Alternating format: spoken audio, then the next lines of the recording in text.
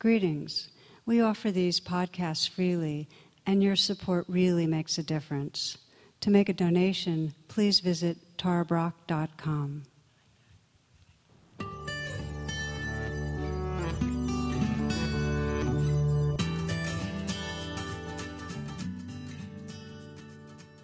like to begin by saying how much appreciation I'm feeling for the quality of your practice and your efforts and your intentions. Just really felt this through the groups and in the hall, that there's this real choosing of presence.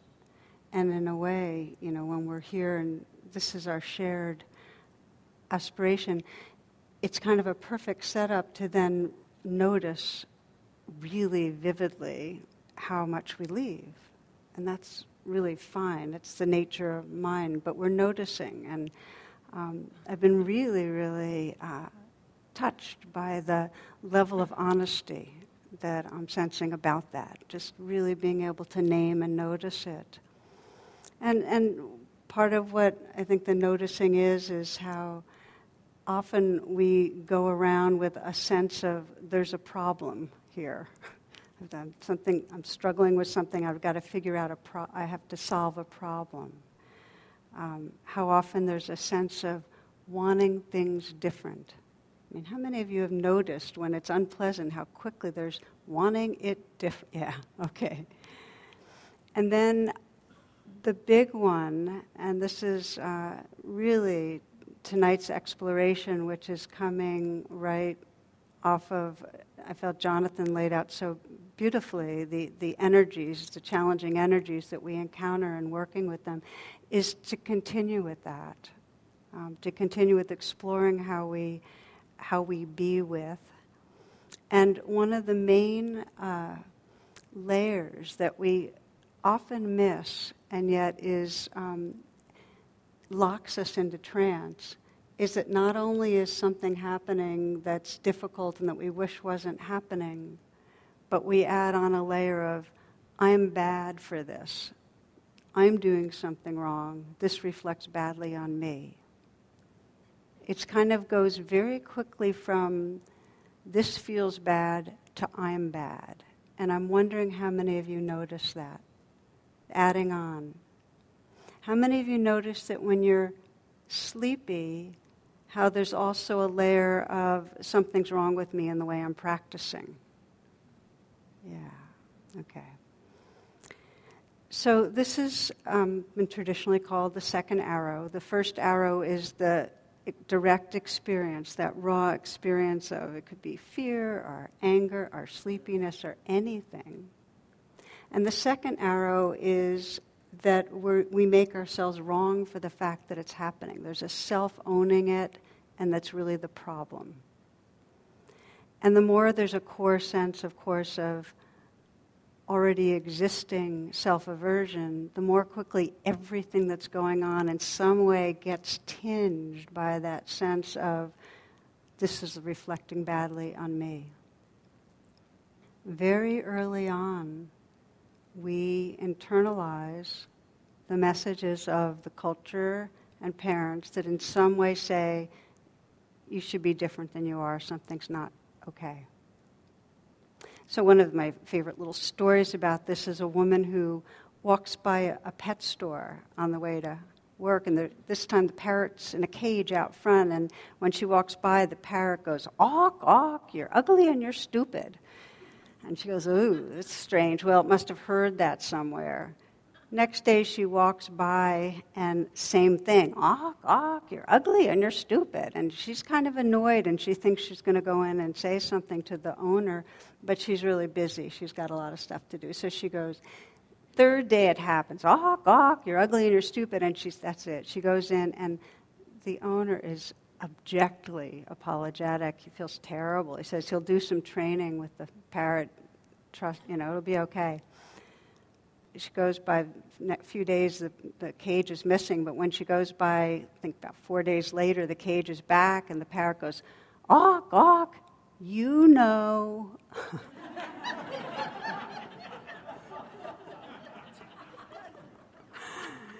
It's in us. We don't have to have other people criticizing us. I mean, it's ready to burst out, that sense of already not okay. So I'd like to, in our exploration tonight, just deepen that look at how we wake up from the trance of that very quick to feel something's wrong with me, not okay self. And I'd like to start with a poem that a friend of mine who's a poet sent me I just got this yesterday. This is Kaveri Patel. This flurry of snow thoughts inside my mind globe is continuous. No room for sunlight, warmth, peace. I'm stuck inside a pattern I can't control, unless I see the woman trapped inside and the one holding the globe. The choice to shake it up again, or cradle the scene in her hands, till all the cold flakes have settled and quiet serenity abounds.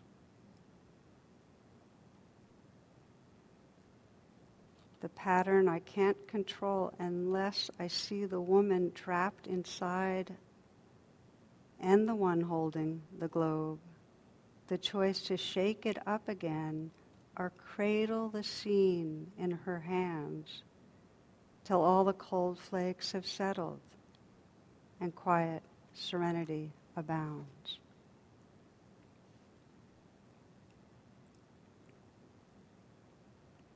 Really resonated with me is that these are the two wings that we explore again and again here. Jonathan talked about last night. This is the wing of, can we see that the pattern's going on? Can we see, oh, okay, I've turned against myself? Can we see how we're shaking up the globe, like how we're spinning the stories? And can we choose instead, this is the radical shift, it's an evolutionary shift, to cradle, to hold with kindness. This is where we're going. And just to say that these two wings of seeing what's happening, like right this moment, what is happening inside me? To see truthfully this moment and to regard with kindness are utterly interdependent.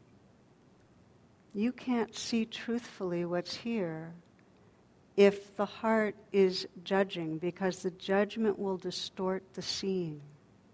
You'll just see the old associations that lead you to saying bad self.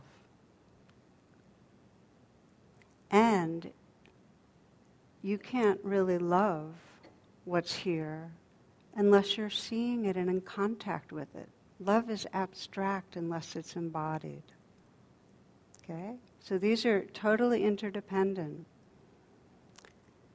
When we're not really seeing truthfully what's going on, in other words, when we've left the rawness and we're in one of our patterns, and when we're not holding with tenderness, we're in a trance. Okay? That's when we're in a trance. And really the definition of trance is the opposite of those two wings. And one of the metaphors that I love a lot is from Joseph Campbell. And some of you may have heard it before. Jonathan has shared it a number of times. And it's really a metaphor for awareness that has circle as this big circle that's awareness. And there's a line that's going through. And everything below the line is what you're not conscious of. In other words, it's what's not truly being seen and regarded with kindness or love. And again, remember, it's both wings. It's not just that you're not seeing it, it's also that it's not held in your heart. And everything that's above the line is what you're aware of, what you're conscious of. And really the path, the spiritual path, is bringing more and more of the contents of what we've in some way pushed away and judged into the light of awareness. That's what we're doing. We bring these two wings that we're really learning to activate, of seeing what's going on and holding with kindness, to our inner life and to each other. I mean, that's really the training. And I thought I'd share a story, a beautiful illustration of bringing the two wings. One woman brought the two wings to someone else who she didn't know. This is told by Catherine Ingram. She says, a few years ago, I was with a close friend in a grocery store in California. As we snaked along the aisles, we became aware of a mother with a small boy moving in the opposite direction and meeting us head-on in each aisle. The woman barely noticed us because she was so furious at her little boy, who seemed intent on pulling items off the lower shelves. As the mother became more and more frustrated, she started to yell at the child, and several aisles later, she progressed to shaking him by the arm. At this point, my friend spoke up. A wonderful mother of 3 and founder of a progressive school, she probably never once in her life treated any child so harshly. I expected my friend to give this woman a solid mother-to-mother talk about controlling herself and about the effect this behavior has on a child. Braced for a confrontation, I felt a spike in my already elevated adrenaline. Instead, my friend said, "What a beautiful little boy. How old is he?" The woman answered cautiously, "He's 3. My friend went on to comment about how curious he seemed and how her own 3 children were just like him in the grocery store, pulling things off shelves, so interested in all the wonderful colors and packages. He seemed so bright and intelligent, my friend said. The woman had the boy in her arms by now, and a shy smile came over her face. Gently brushing his hair out of his eyes, she said, "Yes, he's very smart and curious, but sometimes he wears me out." My friend responded sympathetically, "Yes, they can do that. They're so full of energy." As we walked away, I heard the mother speaking more kindly to the boy about getting home and cooking his dinner. "We'll have your favorite, macaroni and cheese," she told him.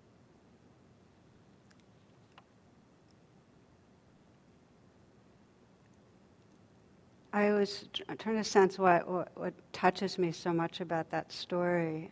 Something about, we can take that in and sense her being able to witness what's going on and see what's happening. And she was really able to step out of her own potential reactivity and see more clearly. She could see, yes, this is harmful behavior. And yes, this is a woman who's reacting from stress and whatever. And had the wisdom to respond from above the line rather than a reaction that would have just kept the woman in her unconsciousness and her defensiveness. And really the challenge and potential is for us to be able to step out of that mind globe and bear witness to what's going on in ourselves so we have the same possibility of choice there. Even when what we're judging is the way we cause harm. Because if there's anything it's hard to forgive, and I know that many of you could touch into this in the forgiveness practice, it's very hard to be okay with ourselves when we face the reality that sometimes we're not honest, and sometimes we cause other people suffering out of our needs. Sometimes we get lost in our anger, and we really do, just like that woman shaking her child. We think of that, and it's awful to see somebody mistreating a child, but that happens. How can our hearts include this? So the key that, as I mentioned, I'd like to explore is when we catch that second arrowing, when we've been angry or anxious or in some way causing harm to ourselves or another, and then we add on that kind of nail in the coffin of badness. How do we start waking up? And we're really exploring how to shift, and this is an evolutionary perspective, from fight, flight, freeze. The limbic brain, the survival brain's reaction to our evolutionary potential, which is to attend and befriend, which is to see truly and hold kindly.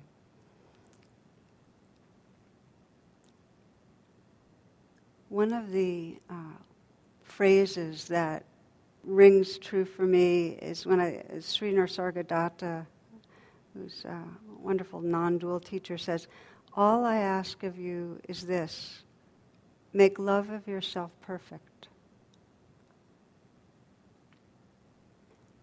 And when he says that, make love of yourself perfect, he doesn't mean loving the character in your story and the narrative. Doesn't mean you're loving and trying to add some extra polish to that story character. It's not more affirmations of why you're a good person. It's really that seeing and loving the rising waves of what's right here. It's making the love of this life right this moment right here as full as possible. A lot of people say, have that question, well, don't the Buddhists feel like there's no self there to love? It's language, but we're really opening our hearts to the life right here. And the magic is that the more that we bring tenderness to the life right here, the more the sense of a self actually starts dissolving. That's the freedom that happens. The hint is when we have this, let's say this aspiration to meet this life with open-heartedness, with love, is that if we're in a limbic hijack, if we're gripped, it doesn't start out by love. It's not like we can skip from fight, flight, freeze to embracing with love. That's not organic. So a hint here is that, as we do with rain, because rain is really just the unfolding of the two wings, right? Recognize and allow, and then deepen it with investigate and nurture.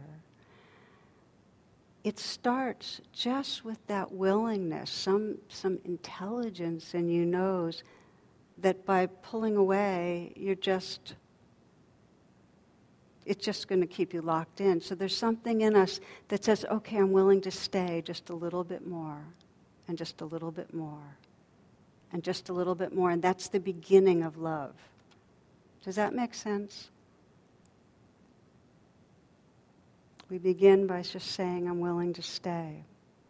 So from an evolutionary perspective, when we're in that hijack, what's happened is our system has encountered stress. There's an unmet need.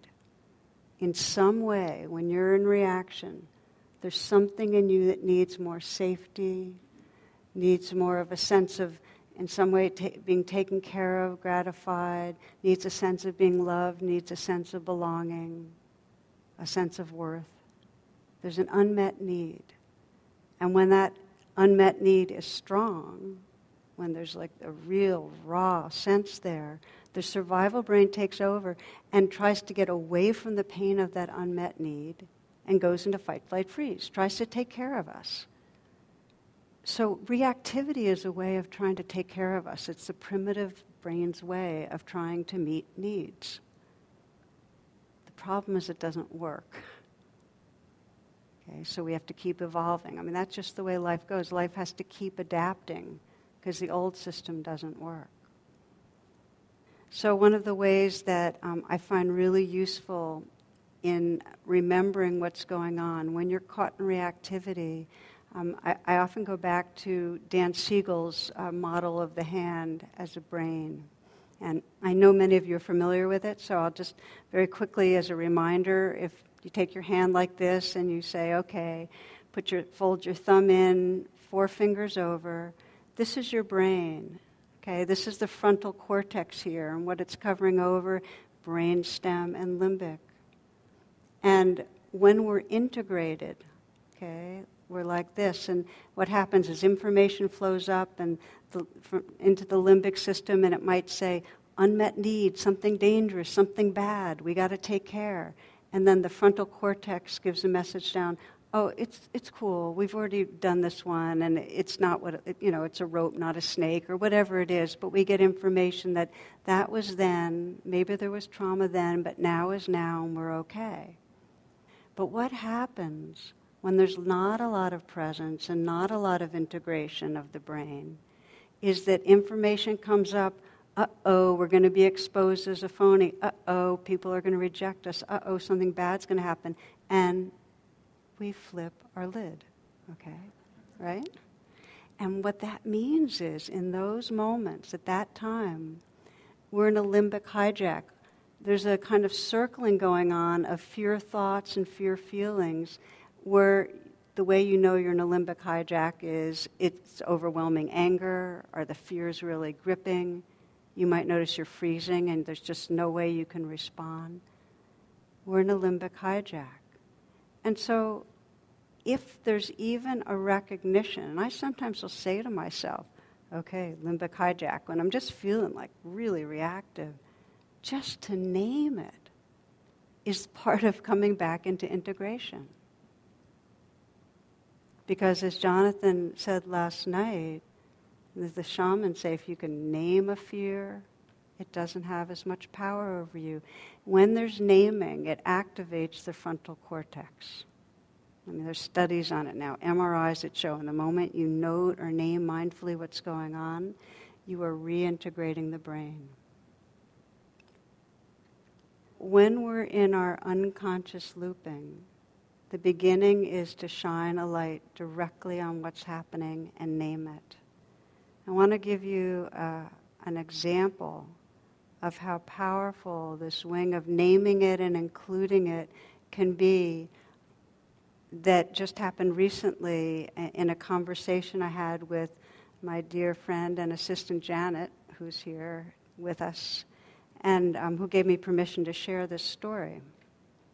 By the way, the name Janet, and she said this and I looked it up, means the graciousness or mercy of God. And as my assistant, I experience that blessing a lot, as many of you know. So Janet and I were having a conversation on the phone, and Janet was telling me all the ways she felt like she was falling short and not doing enough. So I started to reassure her that she was doing plenty, but that was a bad strategy because that brought on more. And then it went a little deeper because Janet, some of you know this, some of you might not, but a couple of years ago had a diagnosis of Parkinson's, which takes a lot of self-care. And so part of the not enough is I'm not taking good enough care of myself, and I'm not eating well, and I eat well enough, but not to the extent that I could to be taking care of myself. And then it cycled back, and then I get sleepy, and then I'm not doing the job right, and it came back to the job again. So I realized the absolute ludicrousy of me trying to convince Janet that, in fact, you are enough. So I took a different tact, and I asked her to proclaim very loudly, I'm not enough, I'm falling short, and had her kind of say it loud and even yell it. And then I said, let's sing it.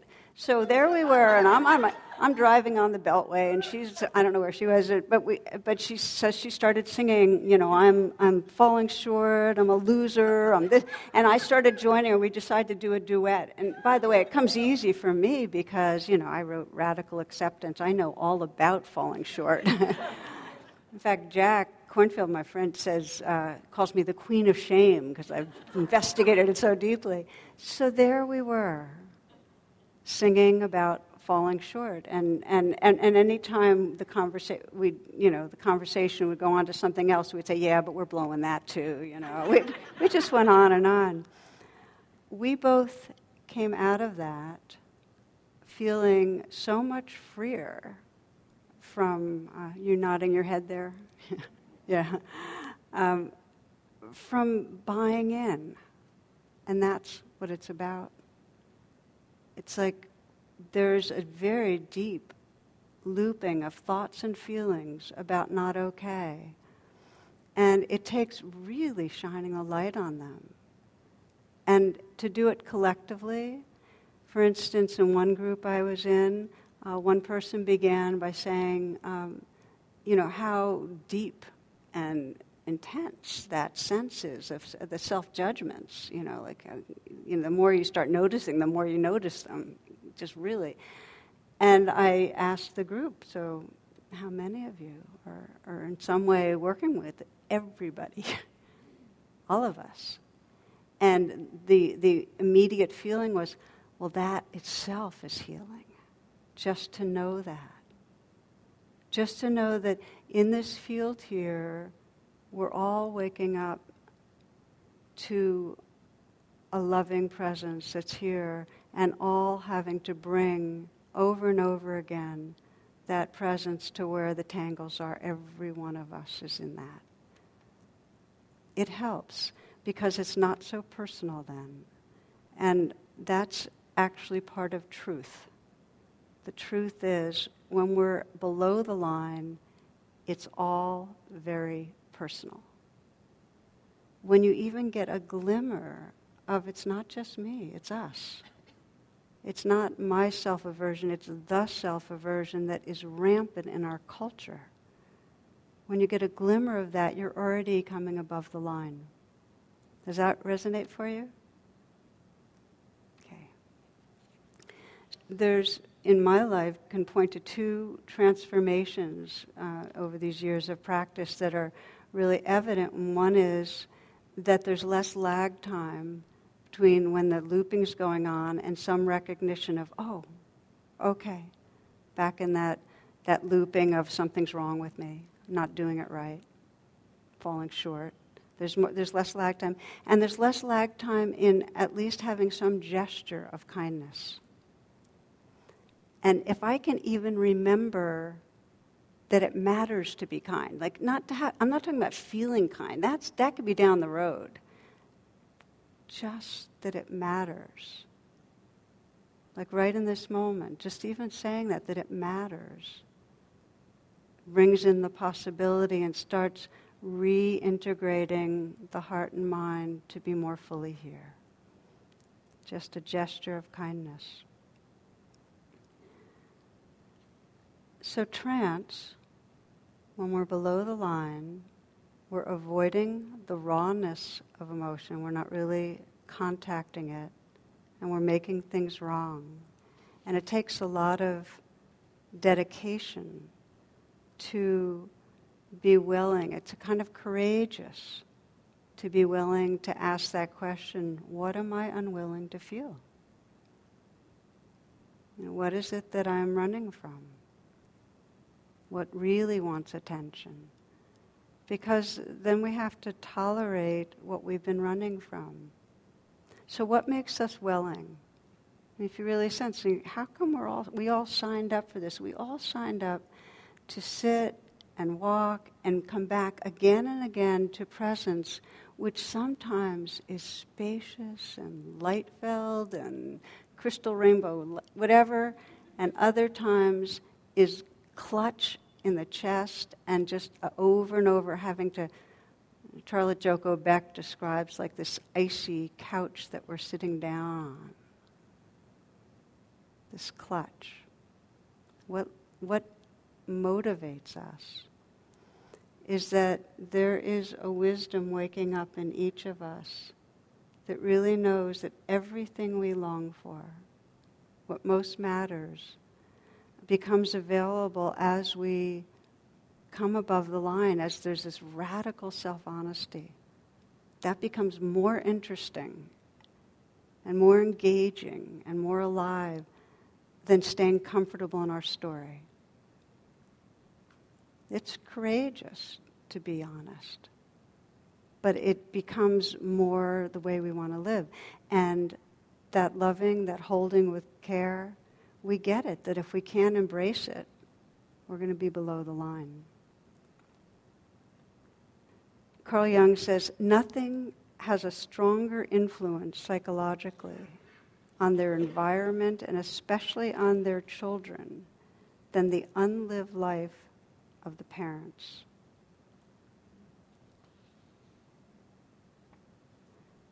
Unlived life could mean I always wanted to be a musician or hike the Appalachian, but it also means the unlived life is what we haven't honestly acknowledged and held with kindness.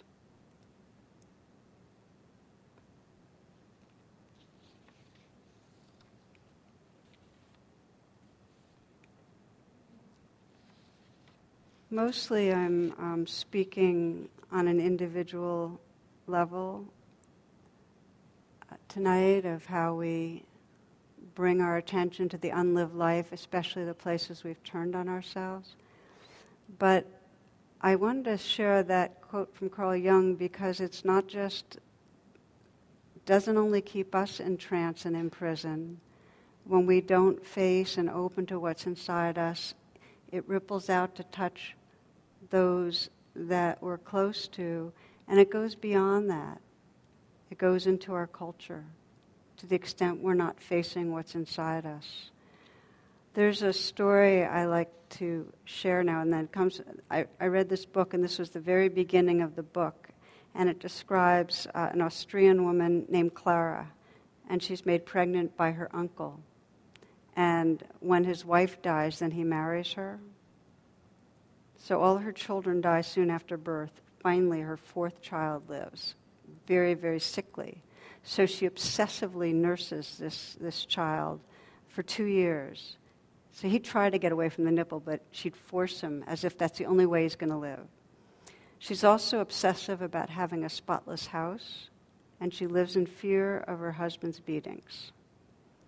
Now her son grows up exceedingly fearful. He's a vegetarian, and he's afraid of microbes, of germs, of dirt. He feels the very blood in his veins is dangerous, and it'll bring about defects and feeble-mindedness because of his mother and the incest. He's afraid of gossip about his incestuous family. He never has children. He's afraid of tainted blood. He's terrified of cancer, which took his mother's life. Horrified that he suckled at diseased breast. Afraid of moonlight and horses, of snow, water, the dark, of judges, of Americans, of old men, of poets. So the question is, how could anyone live with so much fear? Here's how he did it. He seized on one all-encompassing explanation for the existence of sin and disease and for his failures. It was not a weakness in his parents, in his blood, or in his mind. He was faultless. Others were filth. He could not change his china blue eyes, but he could hang the world they saw. He would identify the secret source of every evil and root it out. He would free Europe of pollution and defilement. Only health and purity would remain. Are such grim and comic facts significant or merely interesting? Here's another. The doctor who could not cure Clara Hitler's cancer was Jewish.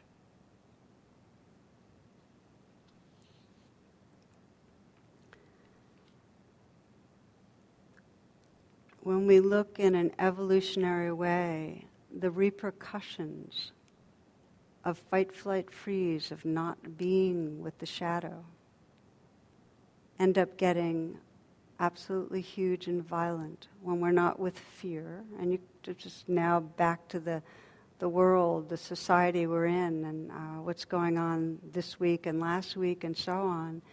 When we're not with the fears, then it becomes aggression and aimed towards other.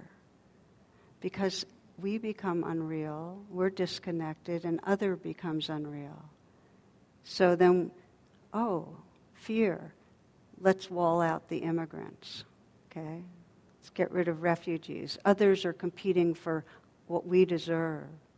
I mean, how else do you explain how those who are living in poverty would vote in ways that would undermine their own needs?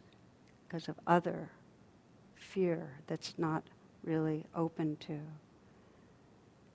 We don't see our own biases when we're not open to what's inside, our own grasping for privilege, for power. That perpetuates this culture of violence and injustice towards non-dominant cultures. So I bring this all up because we are practicing not just to evolve an individual psyche, but really to evolve our cultural psyche. In the moments that we're willing to stay with what's difficult, we're part of this movement to bringing above the line, bringing our awareness above the line so that, and it ripples out, so there can be more and more of a consciousness of our mutual belonging, that we can live from that. So let's look a little more closely now at how within our own psyches when we're caught in a limbic hijack or when we're caught in the second arrowing, how we disengage it. By way of example, again, we're going to use the acronym RAIN because it's not something other than our practice. It really is how we unfold these two wings of seeing what's happening and opening to it. The example I'd like to give you is a woman I worked with some years back. She was in one of those generational sandwiched crunch things where she was visiting her father in a nursing home once a week. It was about an hour from her home. She'd make calls in between. And when she'd visit, he was really lonely, and she was kind of in a rush. And as soon as she'd start leaving, he'd already be asking about when she's coming again. And he'd always say, I know you're really busy, and I know you have better things to do. But there was some grasping. And then the other side of the sandwich was her son, who was in middle school, struggling with some learning disabilities, and angry, withdrawn, wanting attention, but storming away when he got it. So she was having a hard time, and when we talked, she basically said where she started in was, I know I love them, but I really don't like them, which is really hard to admit. That's honesty. That's the first recognition. I just don't like them. And I feel like I'm hard-hearted. I'm just hard-hearted. So the allowing was simply that she agreed to let that be there, that she was going to stay. Now, this is the beginning of witnessing. Remember the mind globe, okay, she's stepping out enough to just name what's going on. So that does create some space and some presence. It's powerful. So then she recognized it, allow it. The investigating and getting more intimate, I often think of it as a U-turn where we're going from, I don't like them and here's what's going on, and we're going directly right into our body and our heart to say what is really going on in here. And this is where the courage comes, to say what really have I been unwilling to feel? What is it? And for her, what she was running from and where all her reactivity, I don't like them and this is a bad situation, is I am an unloving and unworthy person. I'm bad. It was the badness, personal badness.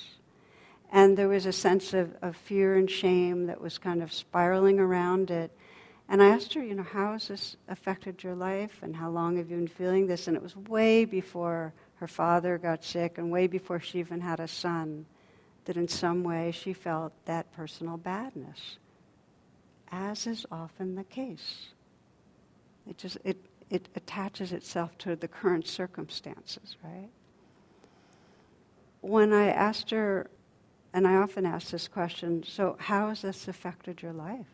To believe in this badness and to feel this kind of squeeze of fear and shame. She said, well, I can't get close to people, really, because I don't trust that they could love me. And it was at that point, that was when there was, and I often describe this as ouch, as that was when the suffering was, she really got it, that there was suffering. It was like that sense of, okay, this being right here is having a really hard time. I think of it as a soul sadness that comes up sometimes when we see the landscape of our life and begin to recognize how many moments, whatever the pattern is that we're running. For some of us, the pattern is the ways that we keep people distant and try to look good. And underneath that, there's some sense of not okayness. Or the pattern might be the way we hold on tightly to people and try to get their approval or get them to see us again. Something's not okay. There can be a soul sadness when we realize how we've been inside that mind globe and shaking it up, saying I'm bad on some level, and playing out our patterns over and over, and never letting it settle, never finding the peace and connection that we long for. So for her, that ouch was that was when she touched that. And then I asked another question. This is all part of investigating, of really contacting. So what does that place in you, that ouch place, most need? And I invite you to ask yourself that when you're deepening those wings of presence. What does this place really need in this moment? Because when you ask that, you're creating a communication between the vulnerability and the most awake potential in your being. When you sense what's needed, and for her, what was needed was a sense of really being held, really being cared for, really feeling that. When you get in touch with the need, the part of you that's most awake has all the potential to care. It actually activates that place to respond to the need. Okay? So for her, that was when we could move to nurturing, which was really to put her hand on her heart. And for her, just a simple phrase, "It's okay, sweetheart.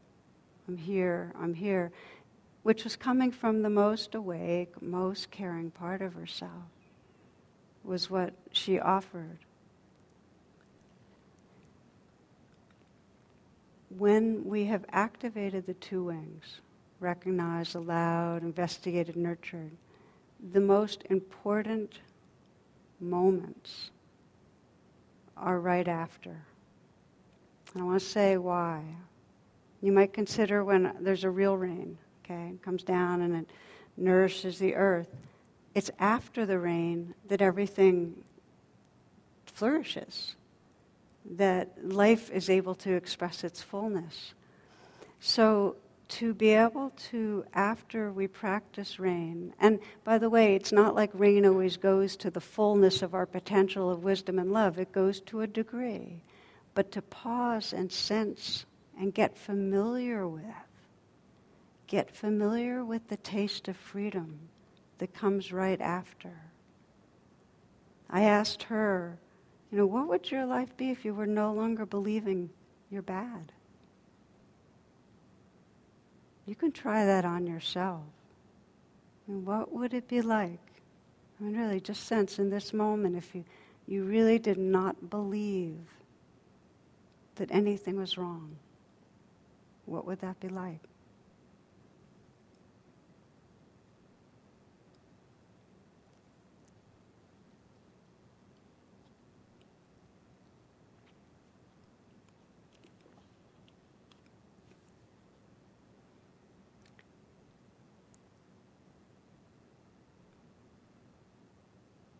For her to ask that, to sense into that, she said, I would be free to love without holding back.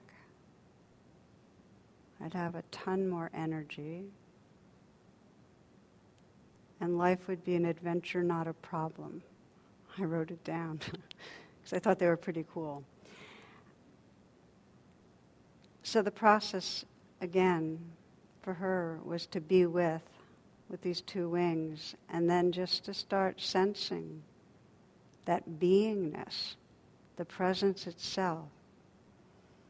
See, the steps of rain have to do with some intentional doing. They're really, really skillful, but they're doings. But after rain, you just stop doing anything, and then just rest in the beingness that's there. Get familiar with that. Get familiar with who you are when you're not inside that globe and you're not the one shaking up the mind globe. You're just presence.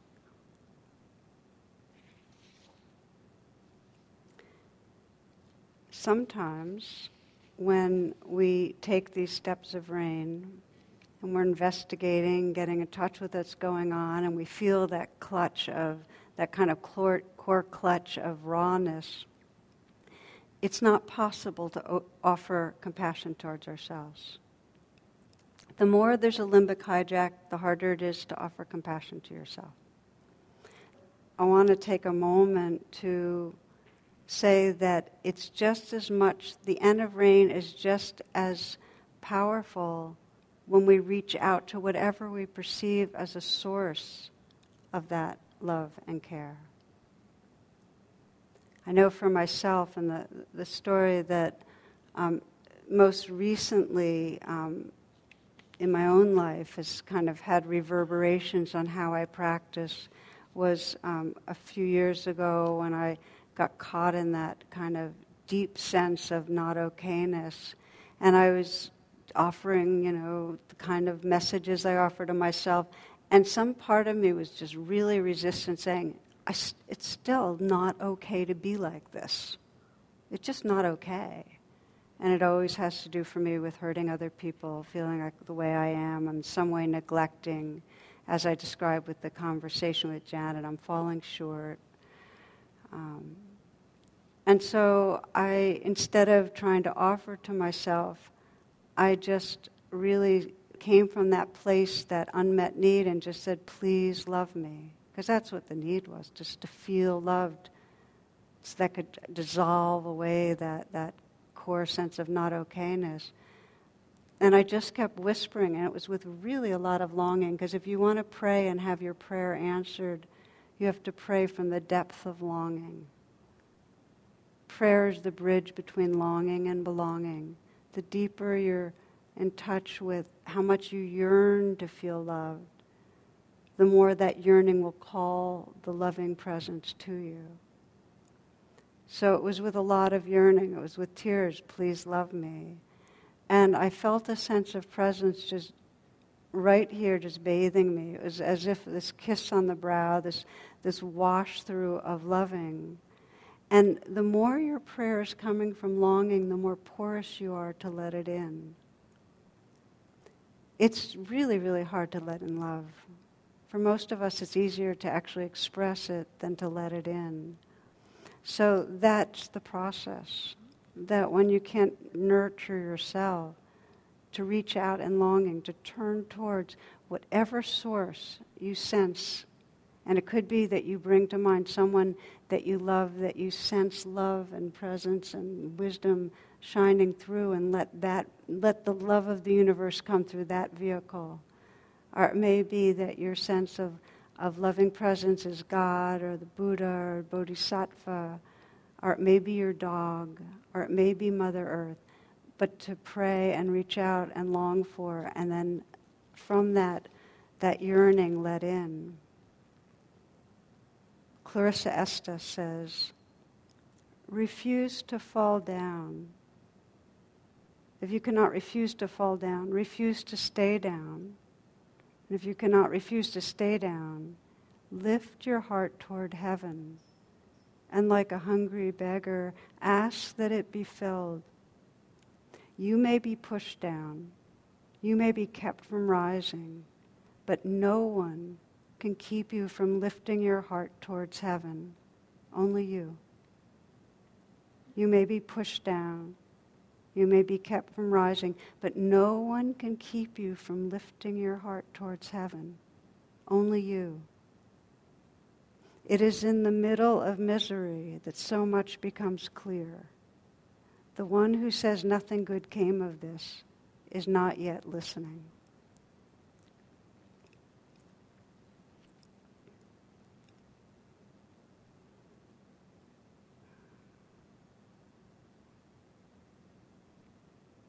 We really are practicing for the collective awakening of heart when you begin to attend and befriend. Your heart space itself becomes available in a way that can be with and care about and respond to those around you. We start living from an enlarged belonging.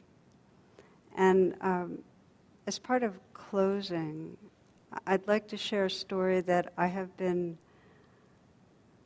including in talks for probably 20 years now. And I used to just include the first part, but I learned the second part 2 years ago or 3 years ago. And there's a beautiful book called Offerings at the Wall. It has this whole selection of like 90,000 letters and mementos that veterans from that left at the Vietnam Veterans Memorial in Washington. How many of you have been there? Good number. Then you know these letters. So they're collecting this book, and I want to read you one of them. Dear Sir, for 22 years I've carried your picture in my wallet. I was only 18 years old that day that we faced one another on the trail in Chu Lai, Vietnam. Why you did not take my life, I'll never know. Forgive me for taking yours. I was reacting just the way I was trained. So many times over the years I've stared at your picture and your daughter. I suspect each time my heart and guts would burn with the pain of guilt. I have 2 daughters of my own now. I perceive you as a brave soldier defending his homeland. Above all else, I can now respect the importance life held for you. I suppose that is why I'm able to be here today. It is time for me to continue the life process and release the pain and guilt. Forgive me, sir.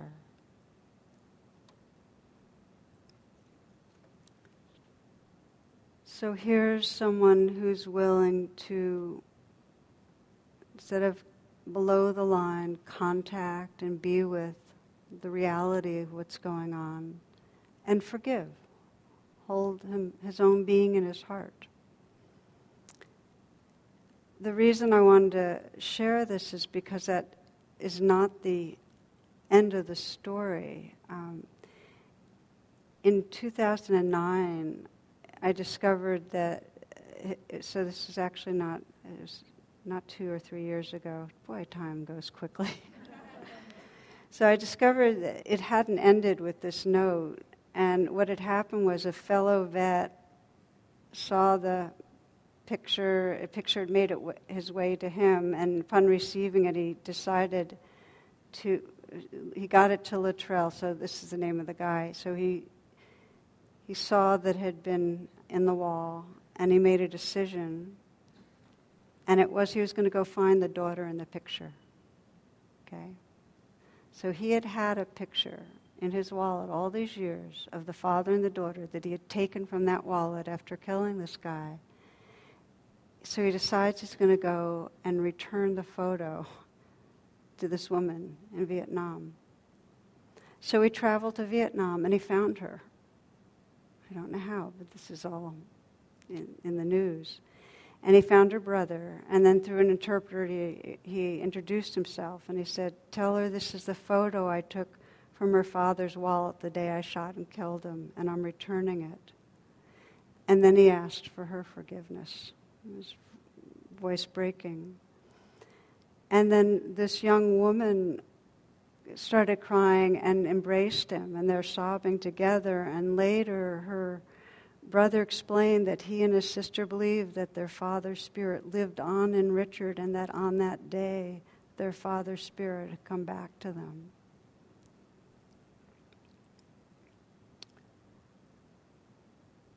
It doesn't end with us just attending and befriending. The more that comes into awareness, the more we live from awareness.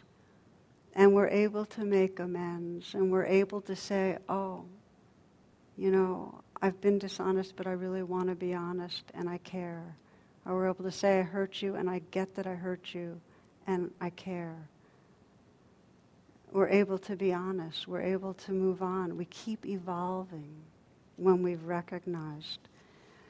And the biggest thing that I think happens is that as we become more real to ourselves, we're holding and honoring what's going on inside us, others become real. We're not just seeing the mask, we're seeing really who's there. They become vulnerable like me. Woman made a trip to the Genocide Memorial Center in Rwanda, and she sent me a note, and she said that this is the quote she saw engraved on a plaque. And it was written by Felicitas Nagangwa. He said, "If you knew me, and you really knew yourself, you would not have killed me."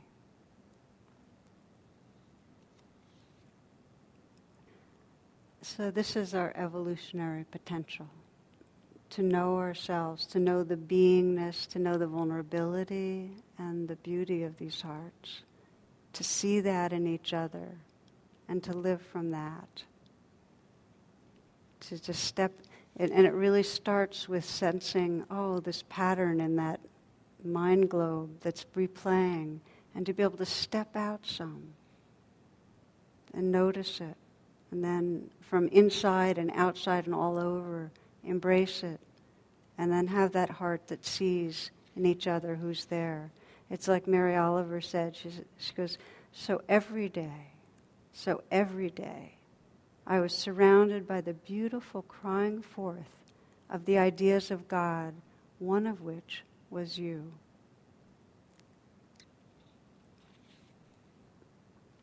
So I'd like to close with a meditation, if we will, and just take some moments to find a way of sitting. It's a pretty short meditation.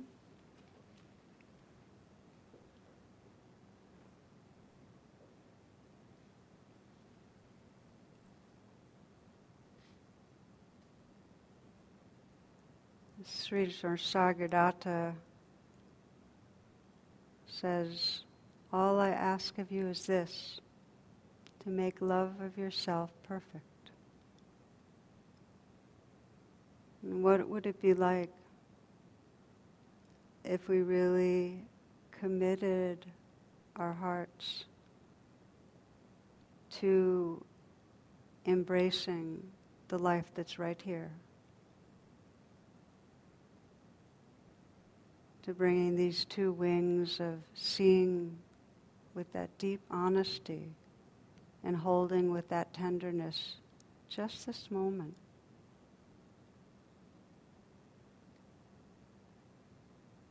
So you might explore for yourself, sensing into the life that's right here.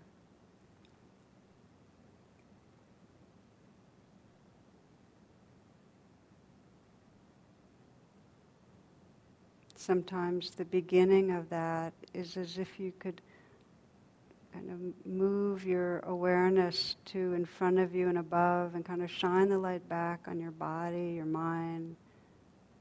Just really get, what's the body state and the mind state and the heart? Where have I been? Where am I now? What's really going on? Is there a pattern? Is there something that's been below the line that's wanting attention? Has there been a layer of, in some way, assuming I'm falling short?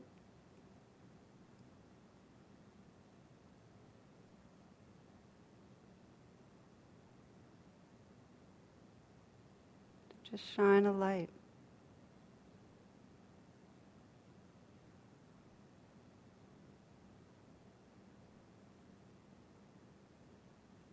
You can deepen presence by having that awareness that's looking, as if it's looking right into that mind globe, really filling the globe and filling your body.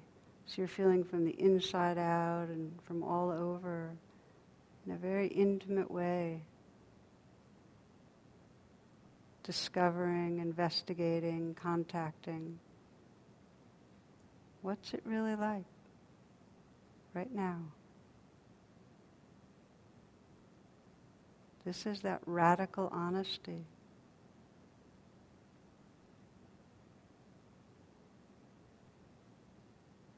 There's a place that most needs attention, bringing the attention. So you're feeling from the inside out and all around that place. And just sensing the quality of loving that it most needs. It may need the quality of loving that we call forgiveness. It may need the quality of love when we call simply keeping company with, allowing it to be here. It may need to feel bathed through with utter tenderness and unconditional love.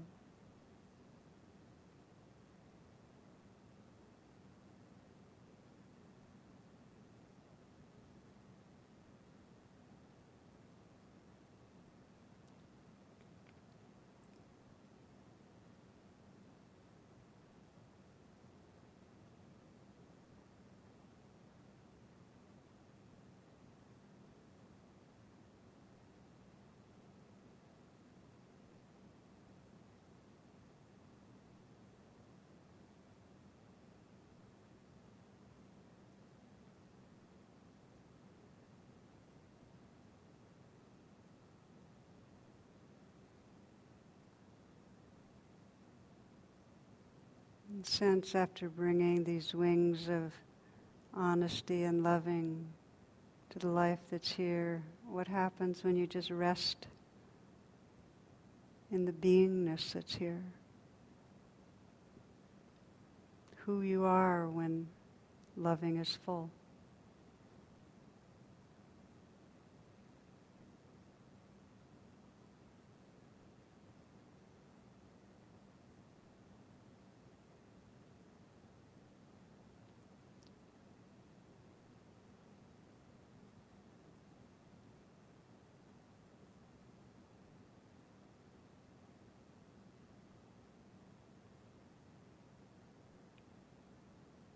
To become familiar with this loving presence, to trust it as your true home, is the path of freedom.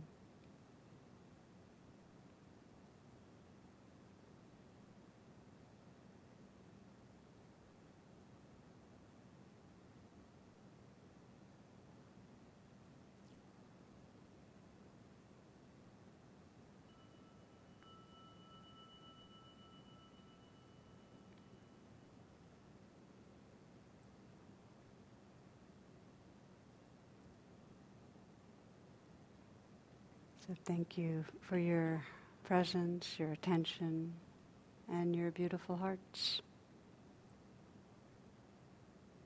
For more talks and meditations, and to learn about my schedule or join my email list, please visit tarabrach.com.